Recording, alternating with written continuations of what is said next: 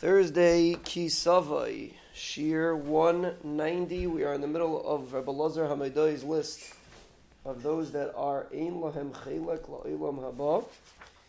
And there are two that are connected to each other. We spoke earlier in the week about Mefer Brisi Shel Avram Avinu, which we said has a physical aspect and a hashkafic aspect to it.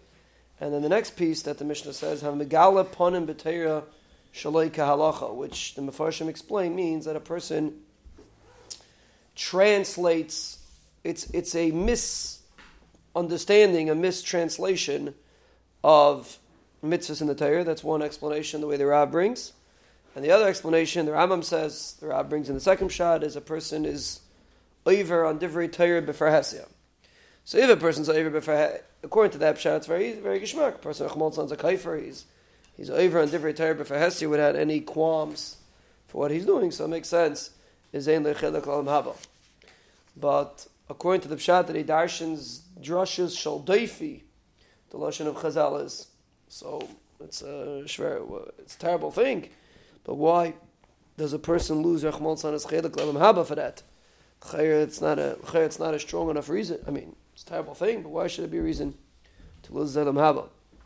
So it's interesting because Chazal say there are two mitzvahs, really more than two mitzvahs, but Al-Kapam, there are two main mitzvahs that are called bris. Bris Milah and Torah is also called a bris. Amloi bris yom v'layla. The pasuk says Chukas Shemayim V'aretz Leisamti is referring to Bris Milah and to Torah. And the Gaon is Masbir, there's two brisim. There's one, a spiritual bris, Ruchnius bris, that's for Torah. He calls it the bris hapeh. Person has a bris on his mouth, he should talk and learning, as opposed to talking about Lakshan Kogol. And then there's the bris of the person's guf, which is the physical bris, that's also called a bris. And there's two. The Gaon explains that the way we relate to the Rebbeinu Shalom is through our bris. The bris of Torah and the bris of Milah is the way a person relates to the Rebbeinu Shalom. So it could be, we're not even discussing per se the Aveira Shabbat, we're discussing the concept. When a person Achmal Tzlan is mezalzel in the bris of Torah, meaning he darshans Torah, Shaloi Ka'alacha. So now, it's hard for us to imagine it because we don't struggle with that Nisayan. It's not our Nisayan to try to translate Torah wrong. Sometimes it is, but usually it's not.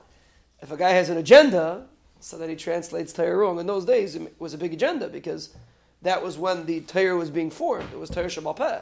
So a person had a taiva to maybe translate Torah differently.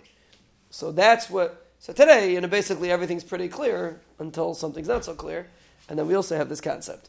But that's the inyan of Megala Ponim B'Torah Shalei Ka'alacha. If a person wants to look outside and see the two biggest areas that we struggle with, I think it's these two areas. Number one, in Yonim of Kedusha, in Yonim of Mefer Bris, and number two, being able to somehow have some sort of commitment to Torah. And the reason why these two items are from the strongest places that the Yetzer Hara tries to pull a person down is because that's the bris, and that's what connects a person to the Rebbeinu Shalom. So a person Rachmon Tzlan is being mezalzel in the relationship of Torah. That's what the Mishnah says, Ein lechelek l'olam haba.